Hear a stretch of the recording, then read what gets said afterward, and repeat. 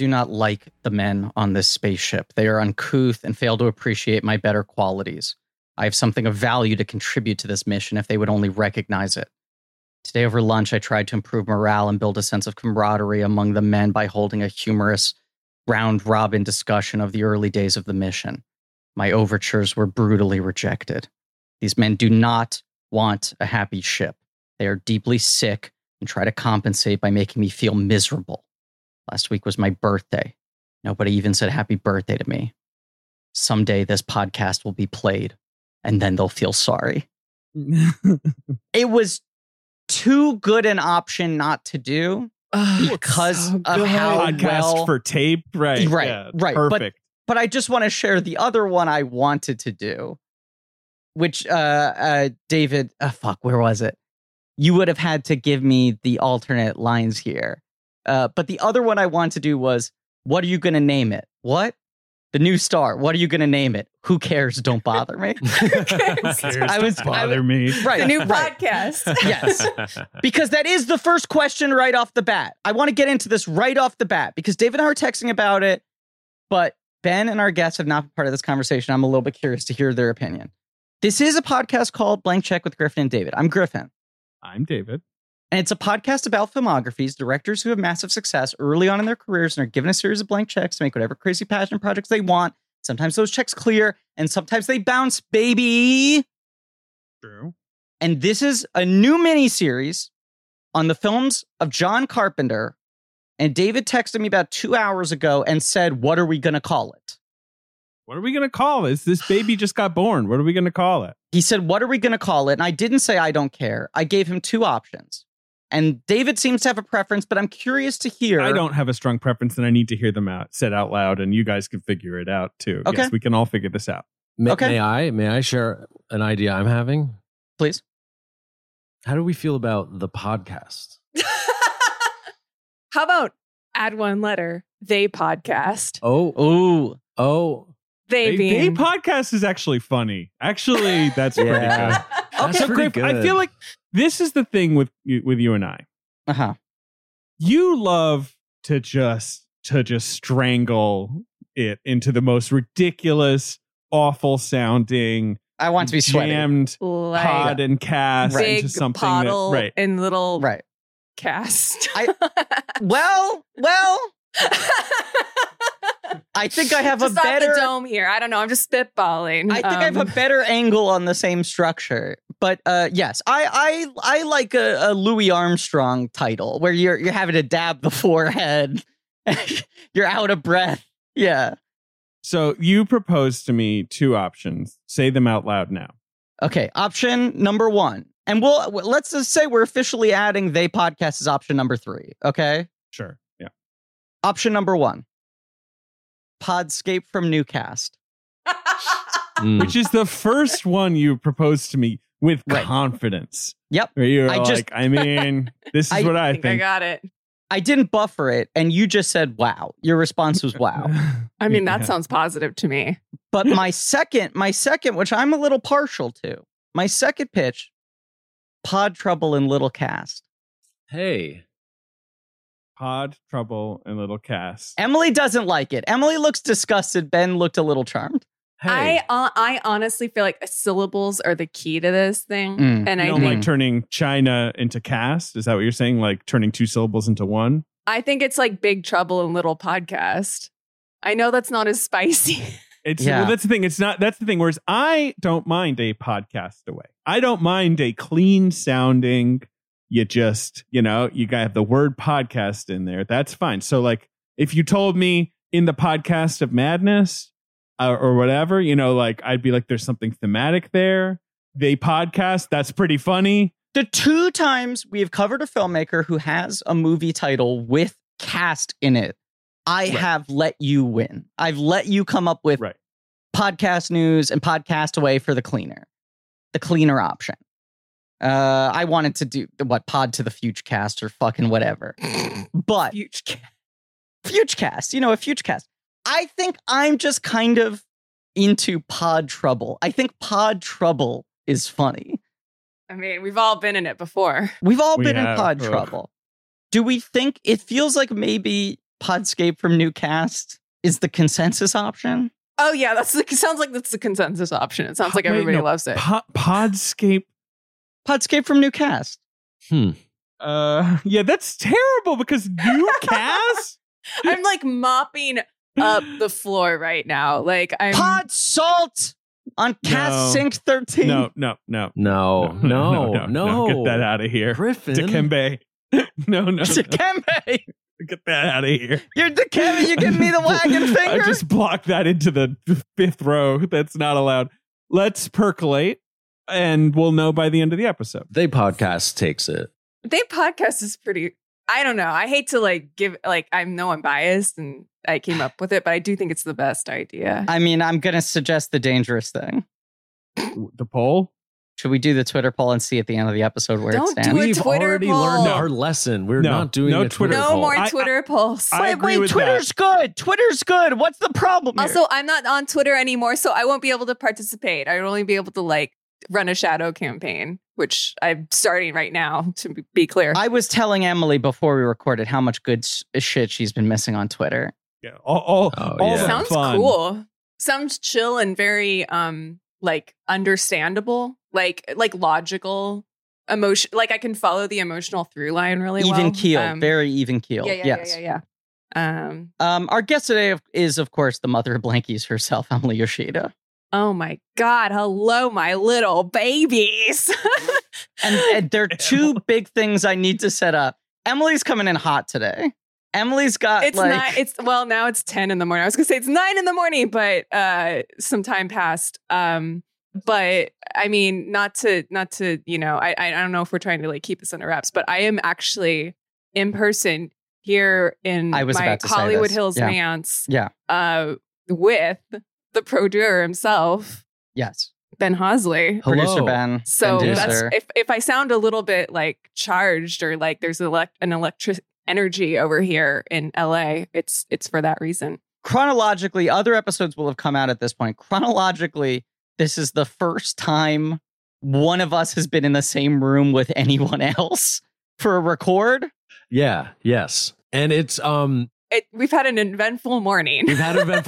We've discovered the whole like thing of like, well, actually, when you record by yourself at home, it's just like you just turn it on and go. Sure. Whereas like having multiple people in a room, it's complicated and things come up and you need adapters and wires and whatnot. But we made it. And luckily I invested in like an audio studio's worth of like XLRs and adapters and stuff here at the beginning of the pandemic. So it's like, I guess I'm just doing this for the rest of time. But we should also mention, just to explain energy at play, that Emily had a near-death experience making coffee this morning.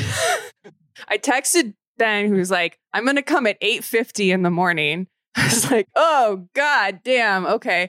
I guess I'll make coffee, smiley face. And then I like proceeded to have I was telling Griffin David, like, I was having a Who Framed Roger Rabbit-esque experience in the kitchen this morning involving scalding water and broken pots. And cleavers narrowly missing you, forming an outline of your body against the wall behind you. You got locked in the fridge at one point, right? Yeah, it's so I'm baby's crawling on a hot stove top. My baby. Yeah, so the adrenaline is running high over here. And then I was running extremely late. You know, I'm already really living up to that LA sort of life of just like being delayed because of traffic. You know? The traffic. I mean, oh boy, don't get me started. We were on the I don't remember the name of the road, but you're it was, probably on the 134. That sounds right. Okay. Terrible traffic. Oh man, God. And just wanted to say, my Uber driver, scary. Yes, scary driver. You described him and how you felt like he was putting your life at risk, and I asked you if he was a Toretto. Now, I want to, right off the bat, because of this, say two things, and then we'll get into the meat of this episode, John Carpenter's debut film, Dark Star. But one, Ben, you come onto this Zoom, not from in Emily's house, but in Emily's driveway wearing sunglasses, Yes. clear blue California sky phone. behind you, on your phone, just going like, hey guys, what's up? I think it is Going, time hey to. guys, what's up? And then also being like, hey Emily, do I have to do something to the door to get in? Like making weird like convo. It was really, and then I came out with my laptop already logged into the Zoom, and then we had double Ben on the feed. double screens. Look, It was and really then- a Dark Star-esque finagle. And then of- Ben ended the whole meeting. Yeah. He closed the whole Zoom. Yeah. and transmission. none of us remember how to be in the same room as another No, person. absolutely not. We've all forgotten. Yes. But I just want to say, I do think this occasion it calls for, because this trip really seems to have been transformative for Ben, a new nickname. I think he is perhaps now Hoslywood. Ooh. Ben I Hoslywood. like that. Okay, I'm into that. But this is the Yeah. other order of business I want to get off right off the bat before we dig into Carpenter. Ben has, of course, graduated to a series of different titles across the course of different miniseries. Wait, no. Wait, I'm not doing the full. No. I'm not doing the full No. list. I'm not doing the full. I didn't do all the fucking nicknames, but it is just a fact. It is a fact. It must be acknowledged that he has graduated to certain titles over the course of different miniseries, such as Obi-Ben Kenobi, Ben Night Shyamalan, Ben Say Anything, ...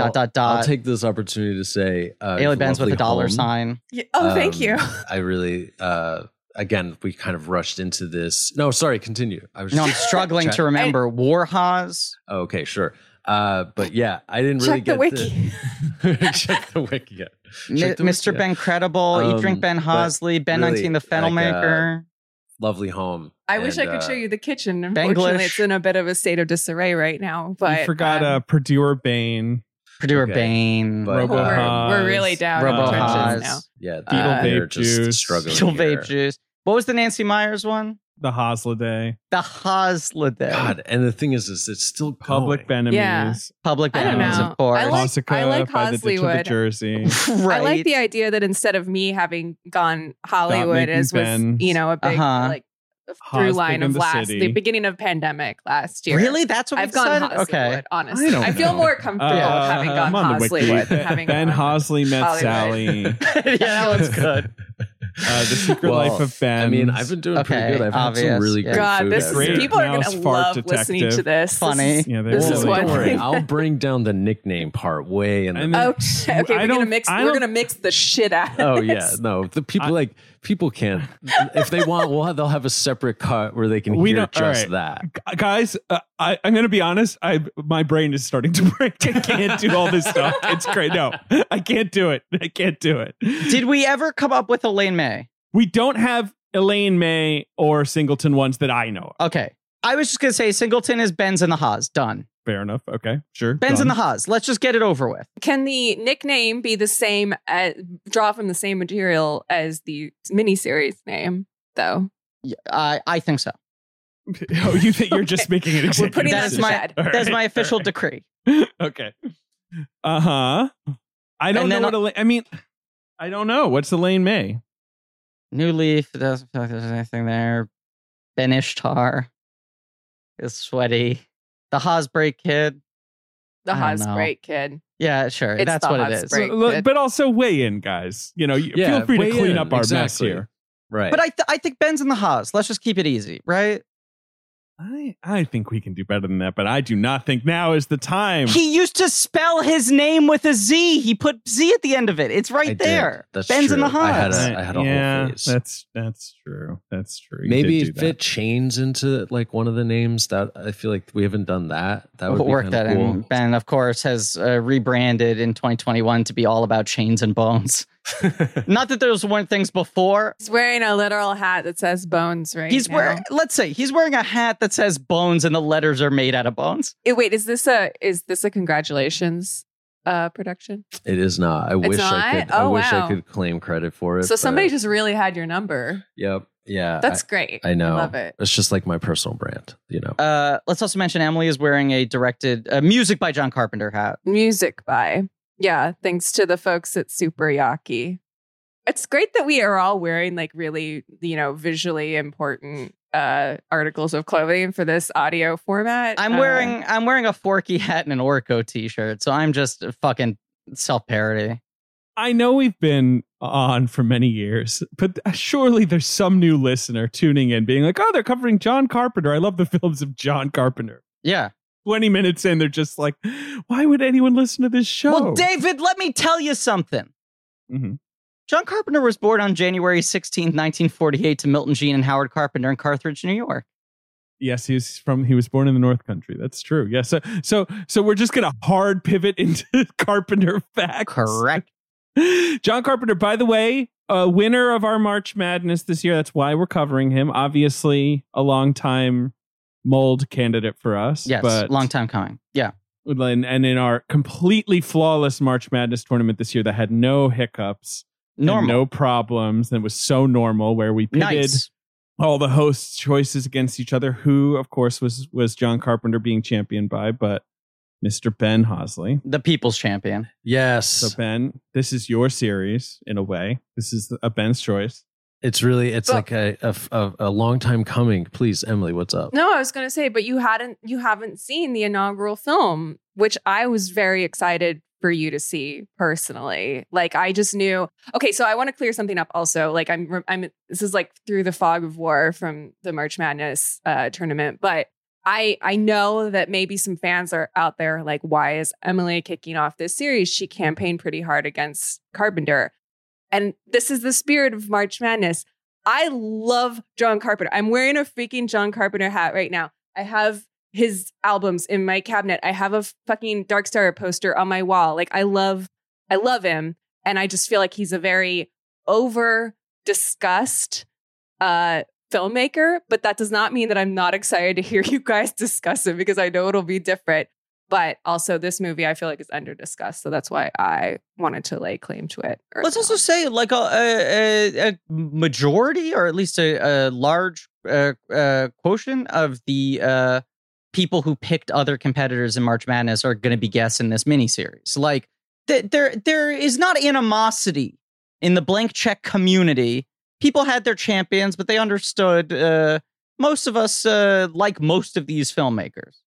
Yes. Yeah. Yes. Yeah. I mean, it's all goodwill all around. All love. And there's All like, I mean, if it wasn't Dark Star, there would be like 5 other movies I would have like. But you said you wanted Dark Star. Yeah. I know. What are some other faves for you? I think that They Live would probably be my next top choice. I think that's my favorite Carpenter. It's definitely the one I've seen the most.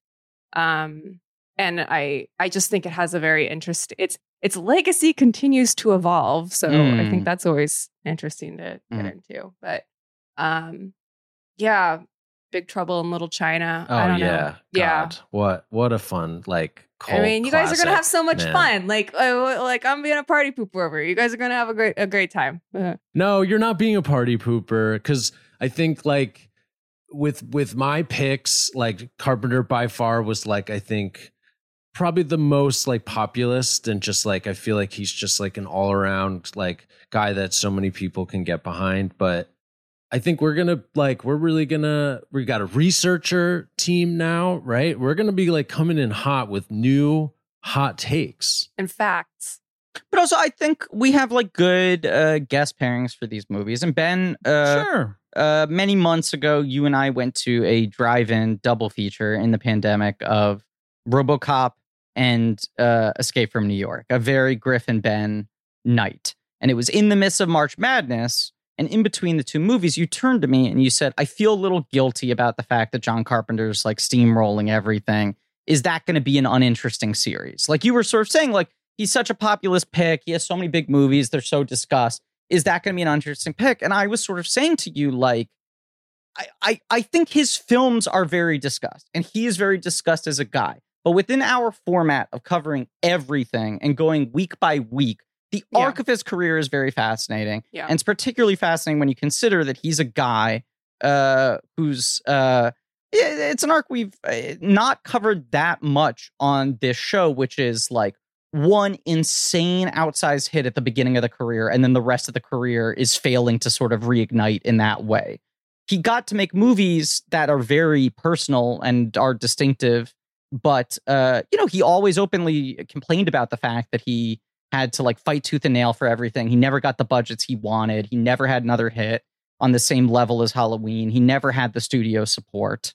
It is just kind of fascinating when you look at like this movie, which is a student film that then gets expanded to get a theatrical release, right? That's a lot of the tension of this movie that we'll get into, is that he and Dan O'Bannon had made this 50-minute student short film that was in this nether realm where they were like, it's a little long for a short, it's a little short for a feature. It could either be the most incredible like student calling card film of all time, or you can make it shoot, another half of footage and put it in theaters. And they did, and both of the guys kind of regretted stretching it out to feature length, and how they've talked about it in the decade since. And it was like complete, like it was just, I mean, I know that it had like a proper premiere in LA, but like, was it distributed outside of LA, or was it its theatrical release just here? Mostly after Halloween, though. Like it had its little release before, but after Halloween, they brought it back out in like 1979 with like post Alien, so they could advertise it as writer of Alien, director of Halloween. There's a space movie they both made, and that's how they tried to sell it. I mean, this movie is. Oh, sorry. Go ahead. No, I was just gonna say. It sounds like it got a release, but it was like a crappy kind of grindhouse release. Right. Yeah. But it did play. Yeah. It was distributed by a porn company. But here's the thing, Emily. If you look at the reviews, most of the good reviews come from the re-release. When it first came out, most critics didn't even touch it. Right. Yeah. I mean, it's funny that it got released after Alien. That makes a lot of sense, because I love this film as like the first Carpenter film, and I love it as like the primordial soup of so much stuff to come. But I love it as a pre-Alien movie. It's fascinating. It's so good. On that level, because there's like so few examples of essentially a comedy being remade as a more serious film, like this movie has kind of the same relationship in a way that like Airplane has to Zero Hour, except it's the other way around. Right. Yeah. That like they make this comedy. I mean, the story is that like Dan O'Bannon goes to one of the houses where the movie's playing opening weekend with John Carpenter, and they go to the manager and they're like, is the audience liking it? Like, are they laughing? And the guy goes, what audience? And they open the door. It's like opening night. There are 4 people in the theater and they're stone silent. And they realize that no one knew it was a comedy. And that when they released this the first time, they had tried to like, this crappy sort of porn distributor had tried to, in like an Ed Wood style, like, pre-packaging, like sell the genre elements, tried to sell it as, oh, this is the next 2001: A Space Odyssey. So people went assuming it was going to be this sort of like a solemn meditation on space. And then they just thought, oh, this is bad, rather than understanding it was intentionally funny. I mean, it has a very, like, its title suggests something more foreboding and austere than it is. Like, the first time I saw it, I didn't know what to expect at all from it. And I just thought it was going to be like a, scrappy, spooky space movie, which it is. It's just like a very, very different tone than what one might expect. But I watched it last night for the first time and had that exact same experience where until it started, I didn't realize it was a comedy. I had always assumed that it was like, oh, it's the bootstrappy, like, oh, look at how resourceful we are with special effects and production values movie, but that it was a totally straight, serious thing.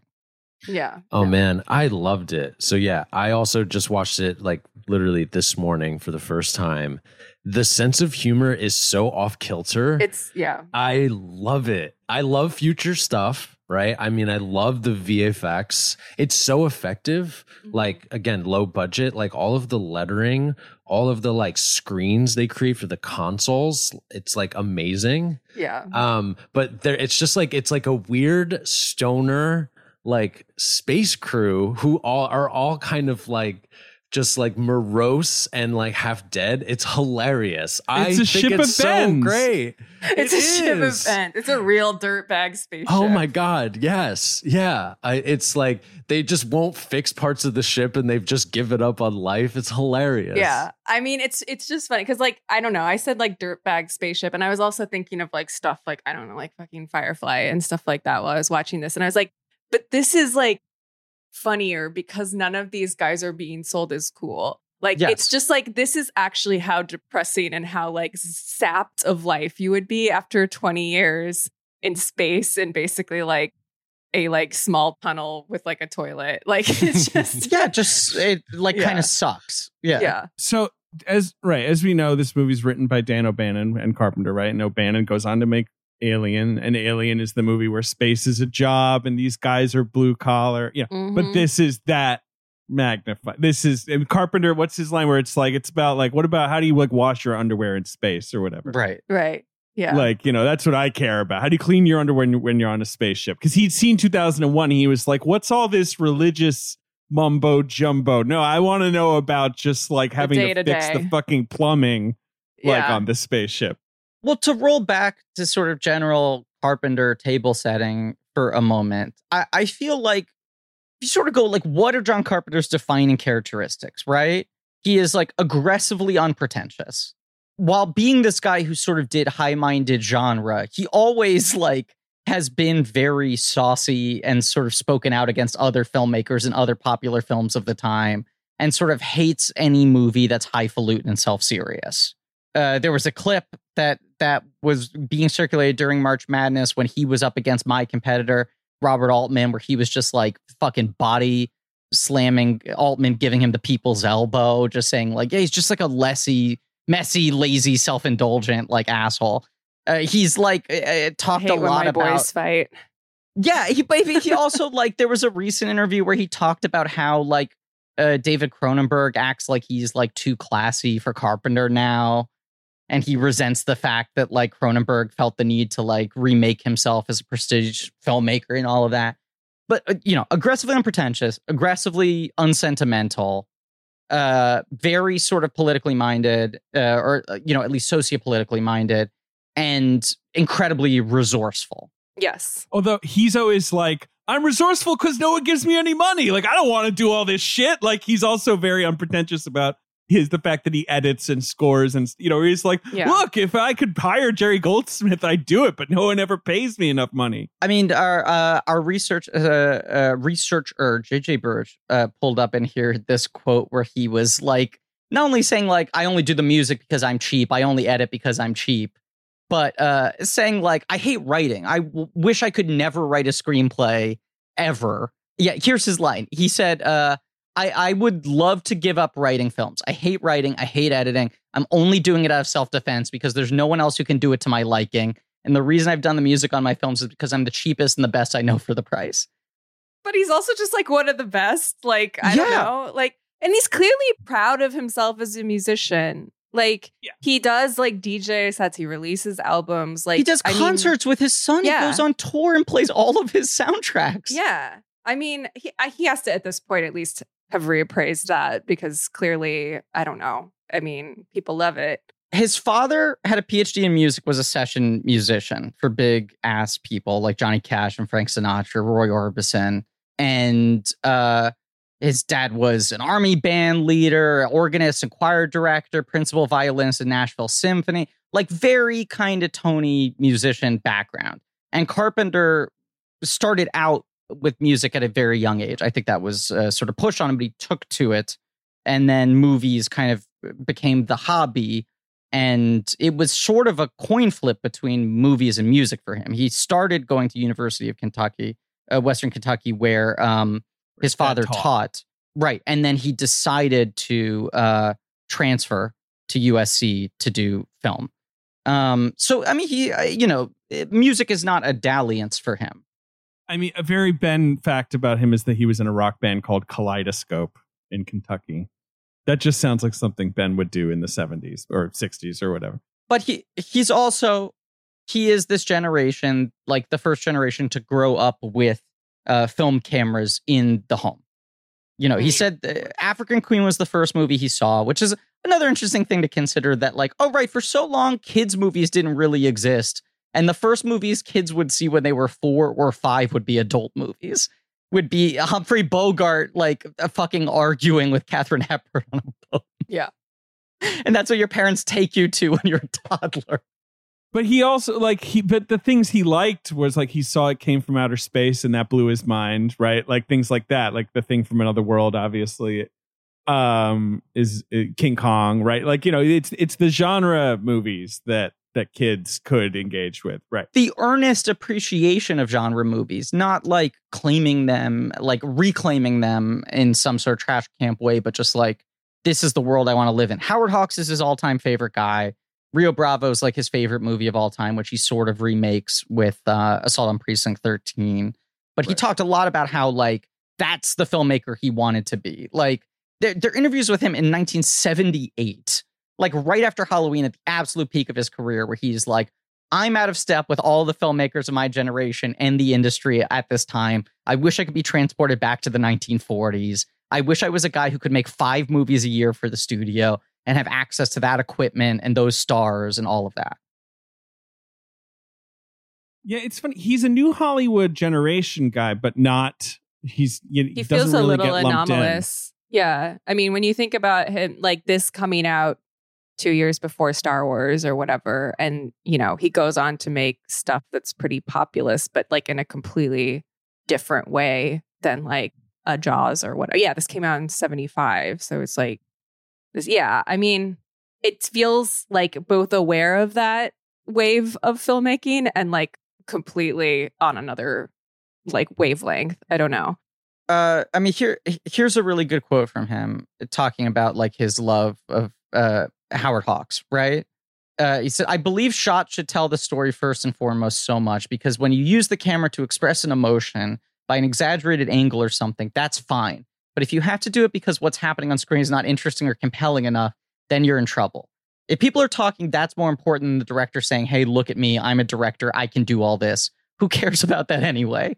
The audience cares about what's on the screen. Film school allowed me to grab the camera and zoom in and out and show off. I hate show-offs and I hate pretension. Like, he's like, I got all that experimentation out of my system. You make the movie in the most like direct, clean way possible. And you think about like against his contemporaries, there's so much experimentation. There's so much like very visible in your face sort of like style in New Hollywood, right? You have all the still like runoff of the Nouvelle Vague influence, and you have these genre directors coming in and like trying to reinvent the language and make everything really splashy and also like push forward special effects. And he's just kind of a guy who like gets it done.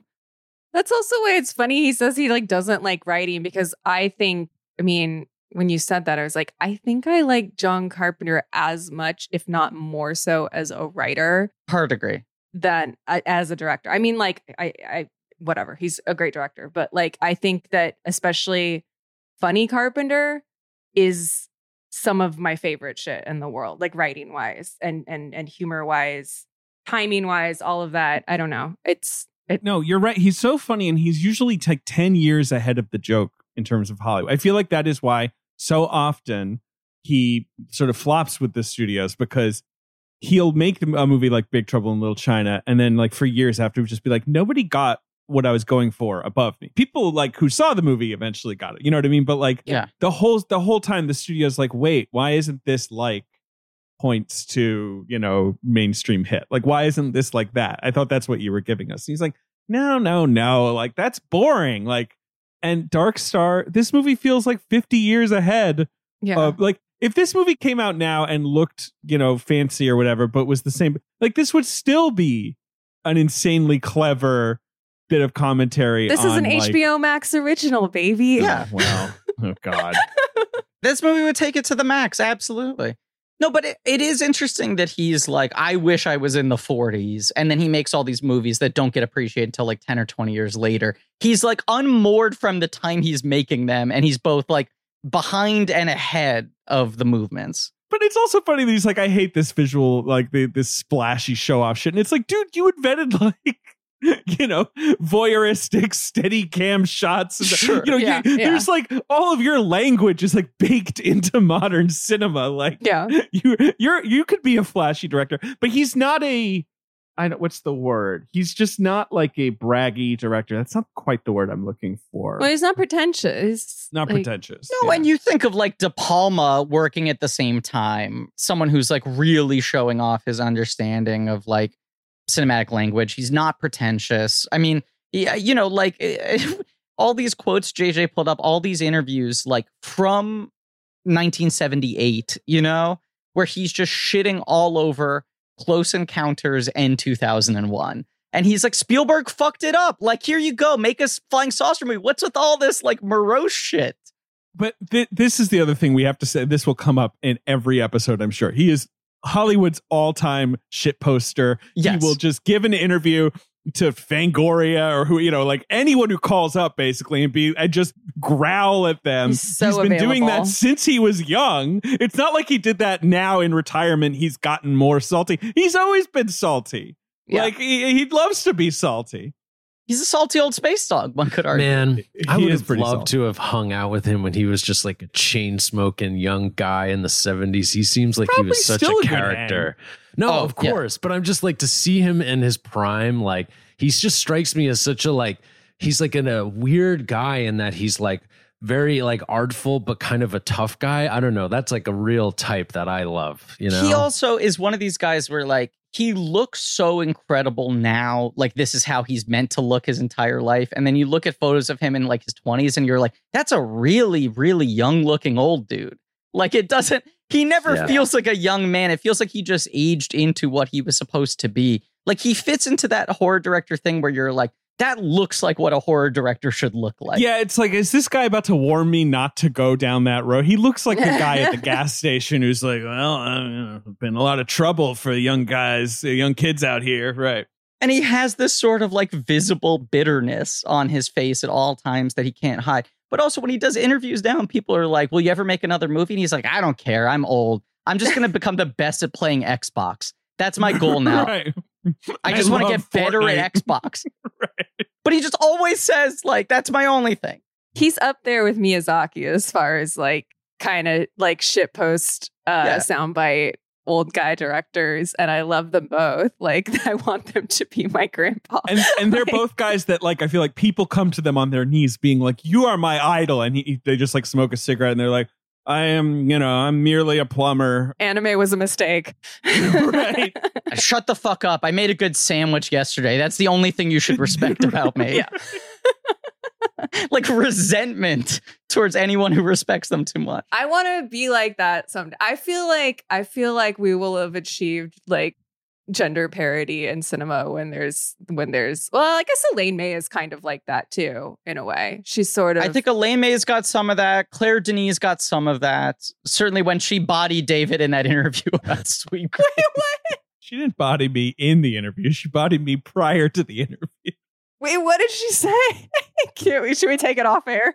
I've told the story on mic, but basically I tried to bond with her over our Sweet Green orders because we were eating the same Sweet Green thing, and she looked at me like I was a worm, as she should, and said, "Aren't you just supposed to ask me questions?" You tried to bond with Claire Denis over your Sweet Green orders. I mean, I just tried to begin a Would dialogue she get a with shrew her. mommy? Like, You know what? I think we guacamole both greens? had Harvest Bowls. I can't remember. Shrew mommy. Imagine presenting a shrew mommy to her and being like, "What this is called is a shrew mommy." She would melt you. She'd melt you. it's a play on umami, the fifth taste. This movie is a real shrew mommy. So Dark Star. So Emily and I are the only ones who'd seen it before. I saw Dark Star. I think I also expected when I watched Dark Star. I think I thought it was a straight up horror movie. I think and it had that poster of the frozen guy. I know it Very has scary. like, It's got a very scary poster. it's a scary poster, right? Yeah. So I think maybe I thought it was like people getting picked off on this, and it's called Dark Star, which sounds. And then I cue it up, and I'm like, it is a student film. And like that's their take, where they're like, this was like the best student film in kind of a mediocre movie, right? Like, it should have been a student film forever. Right. It's at the top of the heap as a student film. That's what Carpenter and O'Bannon think. But it's so special, in my opinion. Yeah. It's funny without being remotely quippy or like, what's the word? Not clever, but like self-aware. Yeah. And it's so dense with themes, even though it also isn't that interested in exploring them. Or like, it's not going to dig too deep, but like, if you want to think about Dark Star and about bombs becoming self-aware and like things like that, you could think about it for weeks. Yeah. I mean, I think like to go back to the title, I feel like the trick that this movie pulls. And I mean, it's weird to talk about it like that because it is a student film and it is a little off the cuff, but I think tonally it isn't a parody. And this, when you like, as I did last night, when you stream it on, why can I think of what it's called when you get a movie on Apple Movies? Apple TV. Apple TV. Okay. I mean, I got it on the Apple. I watched it on the Apple TV. Whatever. I don't know. My brain is burnt. But yeah, when you get it, like the little summary on it is like, in this spoof on 2001, A Space Odyssey, which I can see like Griffin's background right now is the 2001, A Space Travesty DVD cover, apparently. But like, it's not that. And I it had been a second since I saw this movie and I was like, I don't think that's what it is it? And then I started watching it. It's like, no, it's not a parody, but it's funny. And it doesn't need to be a parody to be funny. Like, it's not, aren't space movies stupid? It isn't even like, I mean, maybe Carpenter feels like this personally, but it doesn't feel like it wasn't 2001 stupid movie. It's just like, no, I have a different set of questions to ask about space. Yes. Yeah, like it doesn't feel like a parody. It does feel like a movie that generates from Carpenter and Dan O'Bannon like talking about 2001 for 6 hours after seeing it. Yeah. And Carpenter just being like, I don't understand why Stanley Kubrick wouldn't be interested in asking these 12 questions, you know? It's basically like does Bong rip post 2001? Right. And is like, which many did. What if you could just like talk to Hal about phenomenology? Like, would that solve your problems? I'm looking at the posters here, right? And these are from the original release, I believe both. There's the one with the frozen guy, and the tagline at the top is The Spaced Out Odyssey, Dark Star, The Mission of the Strange Love Generation, which is very much making it sound like some trippy, absurdist comedy, right? Yeah. And then the other poster is mostly like the ship. And then it says, from Alan Dean Foster, first 2001 A Space Odyssey, then The Poseidon Adventure, now Dark Star, a bombed out in space with a spaced out bomb. So they're going for the stone. This movie was initially distributed by a pornographer, I believe, right? Like the Deep Throat guy. And so they're going for, you know, they just want to try and drag in some stoned just like make college it a students. head movie, basically. Which, I mean, it's not that. It's like, as I texted you guys before, I think this is the most stoned movie you have ever covered. It is. And I went through every episode of that just to make sure that you were right. But there was nothing that even comes close. Yeah. This is a stoned movie, but this is like a really stoned movie in that sometimes it trails off and everyone's just kind of sitting in silence for a few minutes. And then everyone was like, what were we talking about? Like, are you like, it actually has that energy. It's not trying to do that in a professional, populist Hollywood kind of way. Sometimes you're just such watching the movie and you're just watching some guys sitting on mattresses and like, when did this scene begin? What's this scene about? I would love to see this movie in a theater. Like, this is... I saw it at Metrograph a while ago. Yeah. That rolls. It was a shitty print, but it was fun as hell. Yeah. Well, I mean, I don't know if a good version of this movie exists. Like, there were multiple sources. It's 16 millimeter largely. I don't think it's ever been restored. Dan O'Bannon always kind of shit on every home video release of it looking bad until I think the Blu-ray release was the first one he sort of approved of. He also, I mean, they, you know, did not get along very well. Split off after this movie. Right. Let's do a little Dan O'Bannon talk. 'Cause Dan O'Bannon is just the king of not getting along with anybody. Yes. Yeah. I think Dan O'Bannon might just be a bit of a rough hang if you want to, you know, professionally mount a movie. Like, right? Like, even though he's in the fucking thing, he's all over let's talk about Dan O'Bannon, Griffin. And I assume you also love Dan O'Bannon. Of course. Yeah. I mean, also yes, he goes on to do iconic things after this. I love his performance in this movie. He's so funny. Very funny in this movie. In that kind of natural, I don't give a shit sort of like it impossible to fake kind of way. So he plays Pinback, of course, who is I always forget because it's the inspiration for Pinbacker and Sunshine. There's another pin. There's a lot of Pinbacks. There's a band Pinback. Let's There's the not band forget. Pinback. Right. Please, we cannot forget. Only early 2000s kids. But so Griff, he's a USC guy too, right? He's Yes. He I believe he says that he found an ad for USC Film School in a Playboy and was like, "All right, I'll go God there." Like that was damn. how he got to USC. He makes this movie with Carpenter. That makes me so mad. Sorry. I'm just like for so many reasons. Why does it make you mad? Emily, do you think there's something wrong with the pipeline of who gets to work in Hollywood and who was? It Welcome. makes me mad, first of all, that USC Film School was advertised in a magazine as if it was like Full Sail University or something. And then it makes me mad that it was Playboy. I'm just like, oh God, okay, that explains literally everything. Carry on. I think back then, right? It was still sort of like, are people really going to go to Yeah, film school? Like, Right. like, But this would have that's been a the time where it school? was like that. This is just post the time because like all the like 70s film rat guys were going to school in the 60s and like I guess early 70s when it was aggressively uncool to Right. like want to work in Hollywood. And then they ended up turning it around for the most part. But this would have been like kind of just post that wave and like you start to see that generation kind of making good. I say making good in quotes because But even so, like them advertising in Playboy is like if USC today was like buying a lot of sponsored posts on r/incels. yeah. Like it was like, are you too horny and feel ostracized by your community? Come make movies. Listen, I have no problem with horny people making movies, as we discussed pre-record. Sure. Yes. All for it. And honestly, like it's not quite that. Like I think that there's probably a little bit of a lighter touch to the average Playboy reader in 1972 or whatever. Then people who post on r/incel, interesting. But they might be a little bit more sex positive, but in a completely retrograde way. But I don't even want to get into it. But yeah, whatever. I don't have to. It's self-explanatory, you know. I mean, I just want to read. JJ put up a lot of wild quotes about Dan O'Bannon, who was a wild fucking human being, including some of his very, very odd public statements about women. But I just want to share this one because I feel like it kind of sums up his attitude.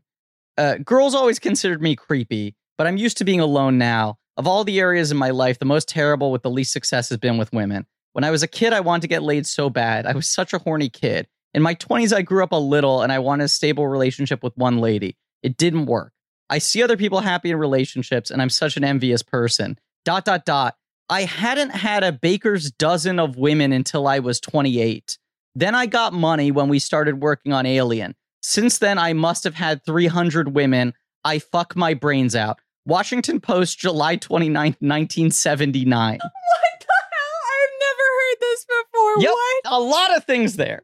A baker's dozen of women. Is this a well-known No, is this a no. well-known thing No. about Dan O'Bannon? Like I didn't know. And also, I've never heard someone cite the baker's dozen of women like that's some fucking benchmark. Everyone's so excited to hit their baker's dozen. It's the fucking 13th punch on your smoothie card. Like, that's what he's making it sound like. It was so hard for me to get to a gross. baker's Why did it have to be dozen. a smoothie card? I don't know. I'm sorry. So Dan O'Bannon, for people who don't know, after making this movie, he is such an inventive guy, especially in terms of special effects. This movie has like the first ever hyperspace effect, basically, right? This sort of like, you know, like that's that George Lucas calls him up and is like, come work on Star Wars. And he was like busy working on Jodorowsky's Dune.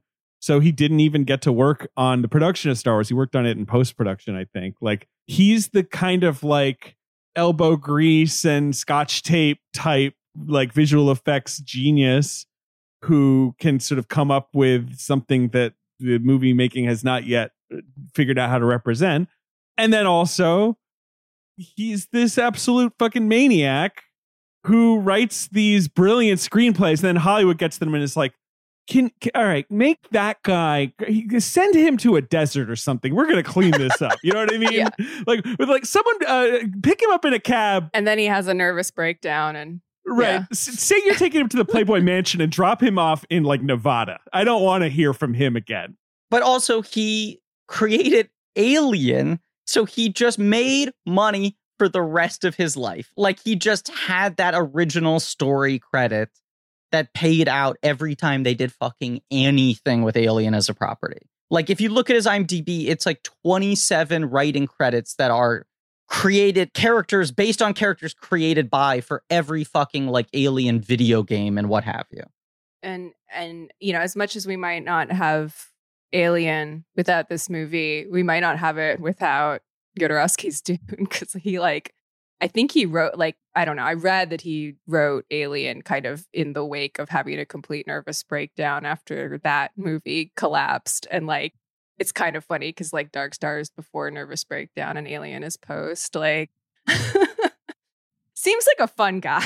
The two things sound like the Jodorowsky Dune experience, like curdling him even more than he was before. Made him like a complete basket case, yeah. But also that like he was really fucking affected by the failure of Dark Star.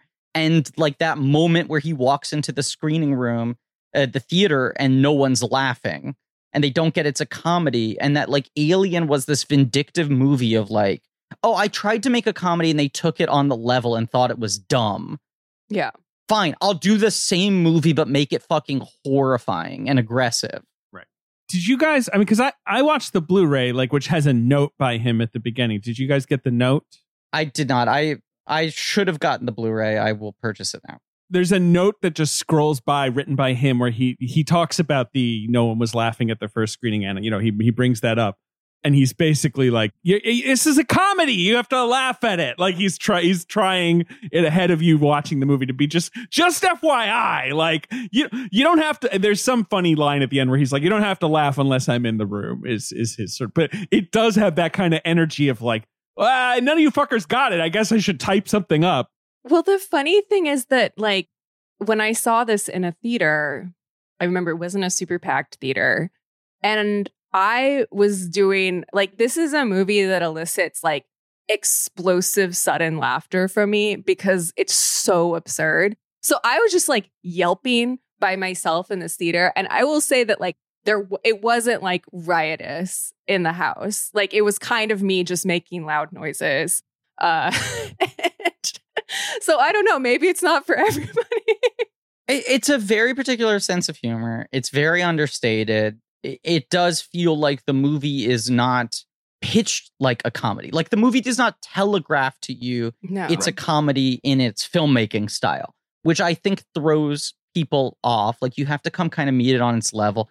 It is fascinating that like, considering that he goes on to work on Star Wars, that he creates Alien, that he does Return of the Living Dead, which is like he writes and directs, and that's a huge cult movie in its own right, that Dan O'Bannon it feels like spent 40 years being like the ambassador of Dark Star in the way that like Bob Gale has committed his career to being like the ambassador of Back to the Future, and just continue to fucking do interviews and screenings and supervise all these home video releases and do documentaries. And like Carpenter kind of like has refused to look back on this movie as like, it's my one movie that's amateurish. We never should have made it a feature. I don't really want to talk about it. Whereas Dan O'Bannon like went back and re-edited it 2 times, like was adamant about constantly trying to contextualize this movie so that people would get it, like and tinkering with it.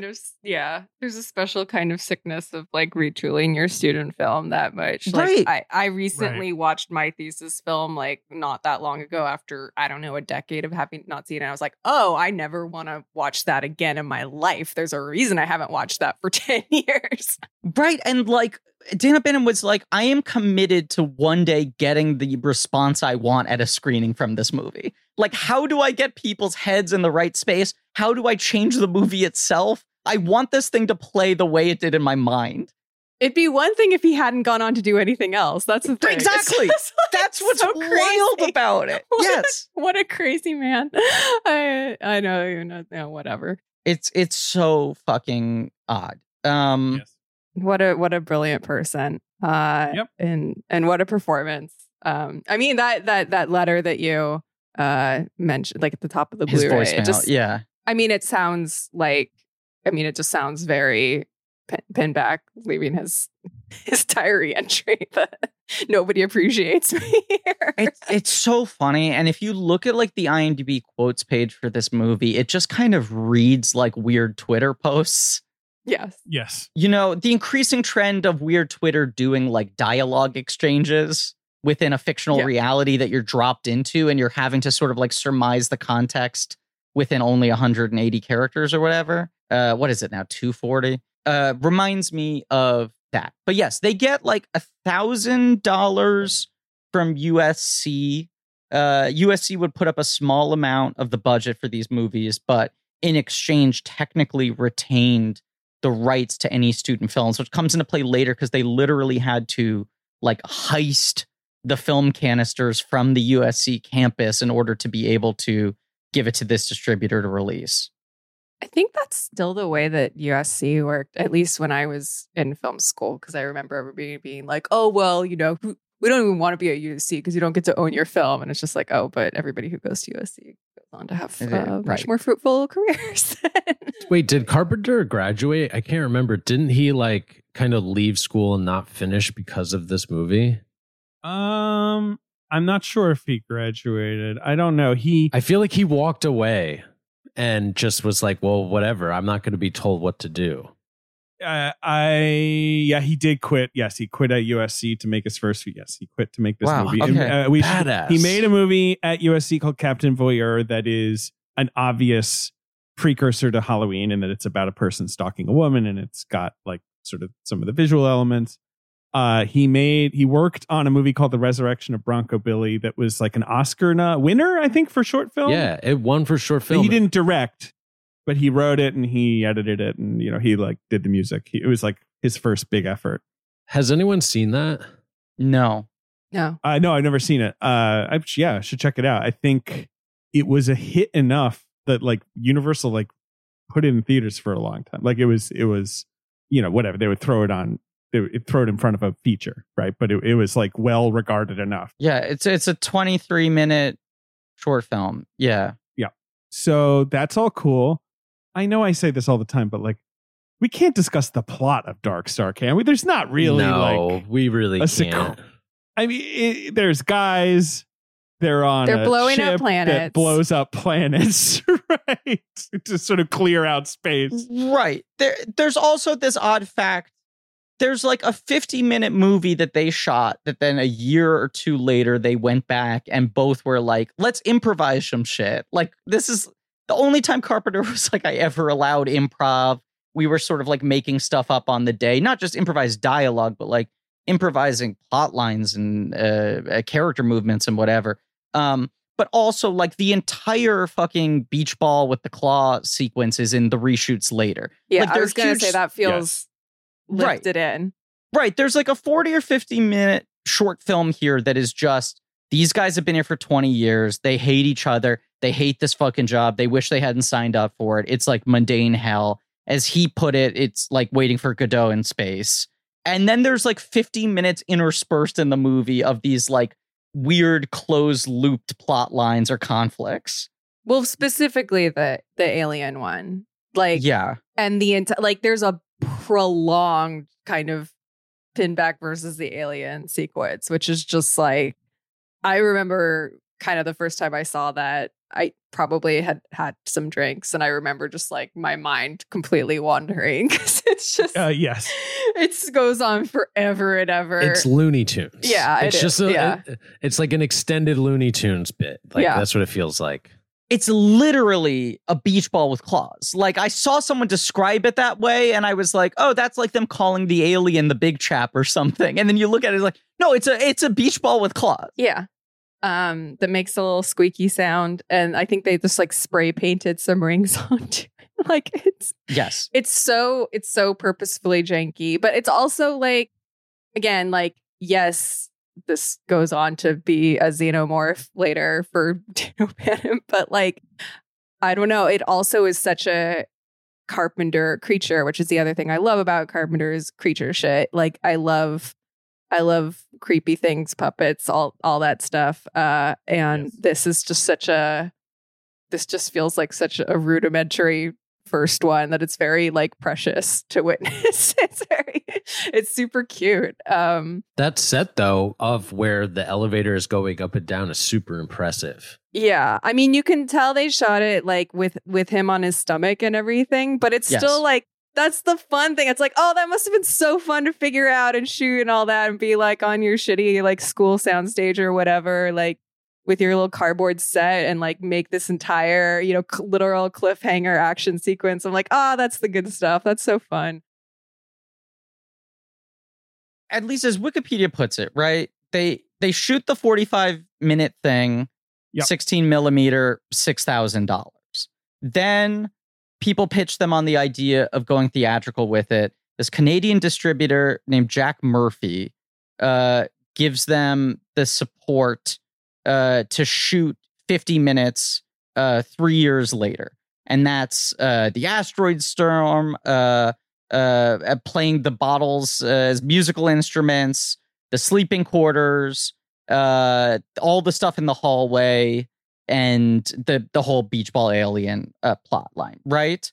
Then John Landis, who's friends with O'Bannon, what a surprise, brings the movie to Jack Harris, who's a different producer distributor who got the rights somehow, and he thought 30 minutes of what was in the movie was boring and unusable. So then he cut that out and had them shoot an additional chunk of 35 millimeter footage after that. So there's like 3 different shooting periods for this movie.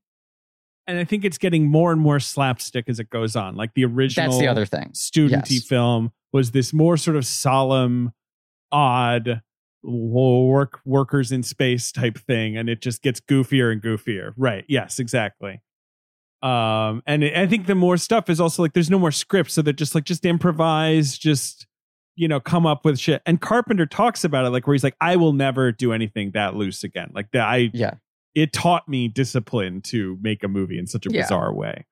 But also, like, as much as he tries to fucking write off how much he cares about doing the music and the editing and the script and all that sort of shit, it's the one area in which he kind of like shows his ass, which is just like, the guy just does love having control over his stories. Like, he is a holistic thinker about all aspects of this. Mm-hmm. And he might say, well, I can't afford to hire someone else to fucking do it. But it's also like he prefers that all of that's under his purview. There's a little bit of the Soderbergh thing there where it's like, if I take on 6 jobs, I know I can make the movie cheaper and I'll get everyone out of my fucking hair.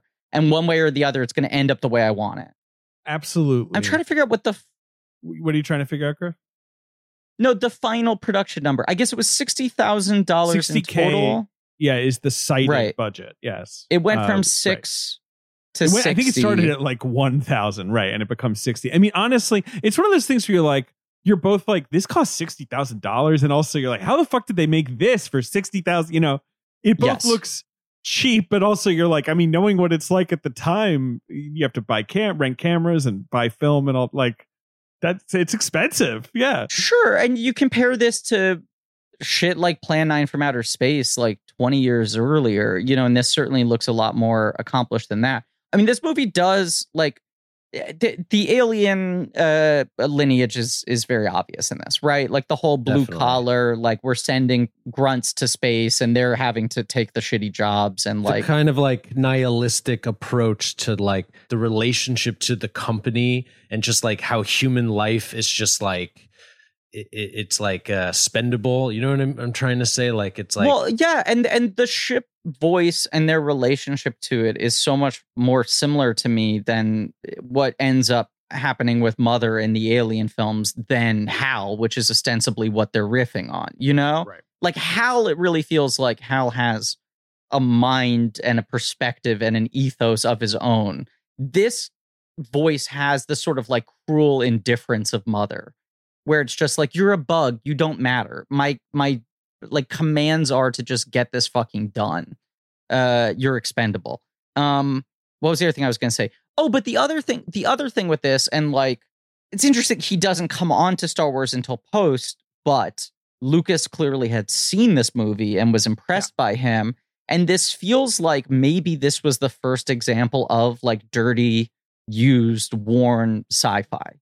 which is the thing that Star Wars like revolutionizes on that kind of scale, that execution, obviously that level of like mainstream success. But just even the fact that they have such a limited budget and such limited resources, and like O'Bannon and Carpenter are themselves physically making most of these sets by hand, right? Carpenter's carpentry at work. It is so telling that rather than like trying to make a fucking Forbidden Planet ship on a $6,000 budget, their approach is this ship should suck. It should be depressing and drab, Oh my God. The blocking of them in that control like the panel. Opening shot going through them is like, I don't really know how you do that. That's like it's such a good opening shot because I'm like, wait a second, how are they blocking this? It's so good. Yeah. That is like so funny and effective. Sorry, David, go. No, I can't. You're absolutely. I just agree with you. And their banter, they're like resigned. What's the line Griffin wanted? The backup that don't talk. You want to to me, name the basically. star? Yeah. No, that's one of the things that I just like shriek at. It's so fun. It's just like these are people in space who absolutely don't care about space, and it's just it's super funny. Right? It's just like they signed up for this job and they regret it. It's like one of them didn't even sign up for it. Yeah. One of them literally just put on the suit, and then he couldn't in time get it to convince them or whatever. Like, that's just a funny idea too. I don't know. Yeah. God. Yeah. This thing is it's great. It's also funny that this absolute shit ship filled with bored like technicians who don't like who are low status is blowing up whole planets. Like that it is so unimaginably destructive that like in a Marvel movie we would have to assemble the fucking Avengers to deal with these guys. They're blowing up and instead they're just like, all right, bombs away, cool, let's get out of here. And they're like, oh, there's signs of intelligent life. It's like, I don't want a planet with I don't care that there's intelligent life on this planet. Give me something I can blow up. But it's also just like contract like deforestation. It's like they're doing this job that they know is inhumane, but for whatever reason, this has just become like an accepted evil in the world, and it's just methodically done without any thought. I'm trying to figure out where I read this, because I want to give credit to whoever made this observation or this connection, but like the helmets in the movie, right, when the guys actually leave the ship, are a retrofitting of this very popular toy, a kid's space helmet at the time. It was like a very popular product, dress up for kids in like the post-space race era. And so it's adults wearing these helmets that they've tried to class up that are a size too small to fit onto them. Oh my God. And some critic I read made the point that it's like even that, which is like on its face just a reality of their limitations, ends up leading this like power to the movie of like, they're so irrelevant that their suits don't even fit them correctly. They're like uncomfortable doing the thing they're supposed to be doing. There's nothing glamorous about it. I love their little bubble at the top of the ship.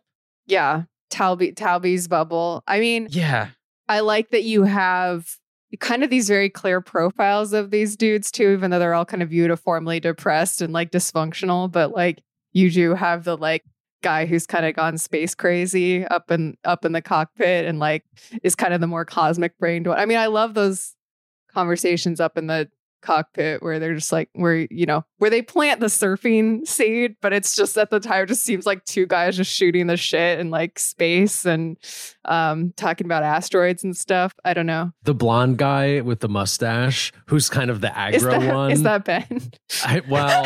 These are all my different personalities. This is like my multiplicity. But he is like very he's very much doing my favorite thing. Boiler. Oh, right, of course. Boiler is his name, yes. Smoking like backwoods on a spaceship. Come on. Like what? This is so great. And then the gun that he's using, that space like ray gun, looks great. Like the lasers on this look great. Man, this is like, I would love to like go to like a stoner screening of this movie. Oh yeah, man. It's so fun. I mean, or host I one, was Ben. I was Hey. thinking about the context of their mission and like how we find out about it. And I just remember the whole opening part where you have the kind of transition from back on Earth. And I'm thinking back on that now. I'm like, how does nobody go into this movie not realizing it's a comedy from It's the jump? odd. That Yeah. part is so absurdist. It's very like Airplane. It's very kind of deadpan absurdist. And then, I mean, it's not necessarily the tone of the rest of the movie, but it's just like obviously setting up the fact that this is a silly, like pointless mission that's just like kind of depressing and mind numbing, and like the kind of, you know, like, oh yeah, we're watching it all on TV back home. We had a memorial for your friend who died. Like, oh, sorry about the radiation. Like, you know, it's just, I don't know how you like. I don't know how anybody watched this. It was like, oh, this must be for real. It's also fascinating that like Dan O'Bannon doesn't have an active hand in Aliens with a dollar sign, but this open feels so much like the Reiser character in Alien, and that whole Yes. sort of Yeah. role that the first Alien doesn't have of like, oh, this is what the like smug company officials are like. Even just the fact that it's communicated over the screen and whatever. And you also, I know it's not like Aliens created this, but that you have the fucking knife game with the hand, you know? That That's like another thing I just yelp at when he pokes himself in the hand, but it's just like a gentle poke. It's Yes. not like he does like grievous damage to his hand. No, it's it's just just like he can't do the trick. everything in this movie is kind of just like a minor inconvenience. You know, it's like people who just hate their day job, except the problem is their day job is also their entire lifestyle. Like they have now gotten themselves stuck in this all-consuming suck. It's very, and there's the whole, like they're sleeping in, I don't know what the room is, but it's not their bunk, and they've been using the bunk for something else. And it just feels like that's the part where you're like, oh yeah, this was made by college kids. Cause it just truly feels like, oh, here are 4 men who like don't know how to take care of themselves and are like not going to put in the effort to get a better sleeping situation for themselves. They're just going to live in squalor on mattresses with like food junk everywhere on the floor. Like it's just so when you open the door to that room, it's just like, college. Well, and it's also hilarious that Or it's train like spotting. dad is gone, right? Because like the leader, he got electrocuted, something happened to him. Right. You think he's dead. We'll get to that He's later. stuck in cryosleep. Which right. is like a truly like a cosmic like tragedy. Like I'm like, I saw that and it's like hilarious, but also like terrifying. It's like basically like tripping and never like coming out of it or something, you know? Yeah. That you know? unsettled me. Yeah, you saying Truly, that. you know, Yeah. like that's what it feels like. But wait, I forgot what I was saying now. Fuck. That's very appropriate. Yeah. Damn it. Yeah. Very accurate, I would say. I also love that the beach ball like is not an invader. It is this creature that they've kept on the shit around as like a mascot. And in his like dialogue before the thing starts lashing out at him, he's even acknowledging like, this was stupid. I never should have let you stay. Like everyone told me this was wrong. Like it's no, like he says we needed a mascot, which Yeah. makes me laugh so Right, yeah. hard. That But is like like- something I would say and then regret. Totally. But that, Right. that whole like fucking set piece, which is like the proto like type for all of Alien, is sort of has the energy of like, we let this dude crash on our couch for too long and everyone told me he was going to be a problem. And now I'm finally like fucking having to deal with it. It's absolutely, yeah, Ben, you would like show up to the office with like a duck or whatever and be like, it's the blank check duck. Like, what? You don't think this is a good idea? Yeah, cut to 2 months later, it stinks like duck. It's like attacking you with its webbed feet. Yeah, guests are coming in and we're like, we're sorry about the duck smell. Duck piss. Yeah, well, Well, we finally find out what does duck piss smell like. we'll finally know. But I remember what I was saying. So the captain's gone. You get a lot of great jokes where O'Banion, I forget the character, he's being like, I want to make Pinback. sure Pinback, he wants to make sure that on the record it made him uncomfortable that he sat next to him when that happened. I feel like he keeps going back to that, like interrupting like, you know, official like recordings and what have you. But the fact that the captain is gone and it's just now the like, you know, next in command who like has given up, like I Yeah. think that setup is so great. It's really funny. I was not surprised to see that the creators of Red Dwarf cited this as an ultimate influence. Doug Naylor in particular. But I love Red Dwarf and kept thinking about it during this as I feel like every couple of years there's a hot spec script going around, either as a pilot or feature or both, where someone's trying to crack the space comedy. And not the sci-fi comedy, but can you make the people driving each other crazy on a spaceship comedy? Because it feels like that's so rife for interpersonal tension comedy. And it never works. Most of them don't get made. A lot of times the pilots are shot, reshot, and never make it onto air.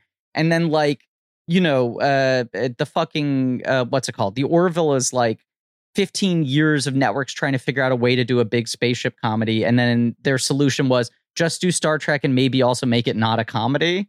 Yeah. Right, do Star Trek and occasionally there's a joke. Red Dwarf is the one show that cracked this.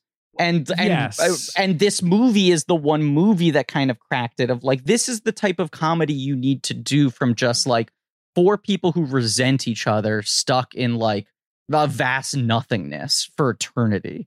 The thing with Red Dwarf that is the LOL nothing matters vibe. Obviously, Red Dwarf manages also to stretch that into a sort of semi-functional space universe that makes sense. It has plot, it has narrative. It has a more expansive sci-fi reach. But yes. It has the attitude of a Dark Star that is very hard to make dramatically exciting, obviously. And also that there's no boss, the lack of leader, where it's just here are a collection of characters who should not be at the center of this story.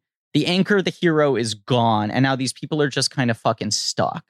And it's Odd Couple comedy to the nth degree, where the stakes are so goddamn high, and there's just no other life. Well, speaking of Claire Denis, I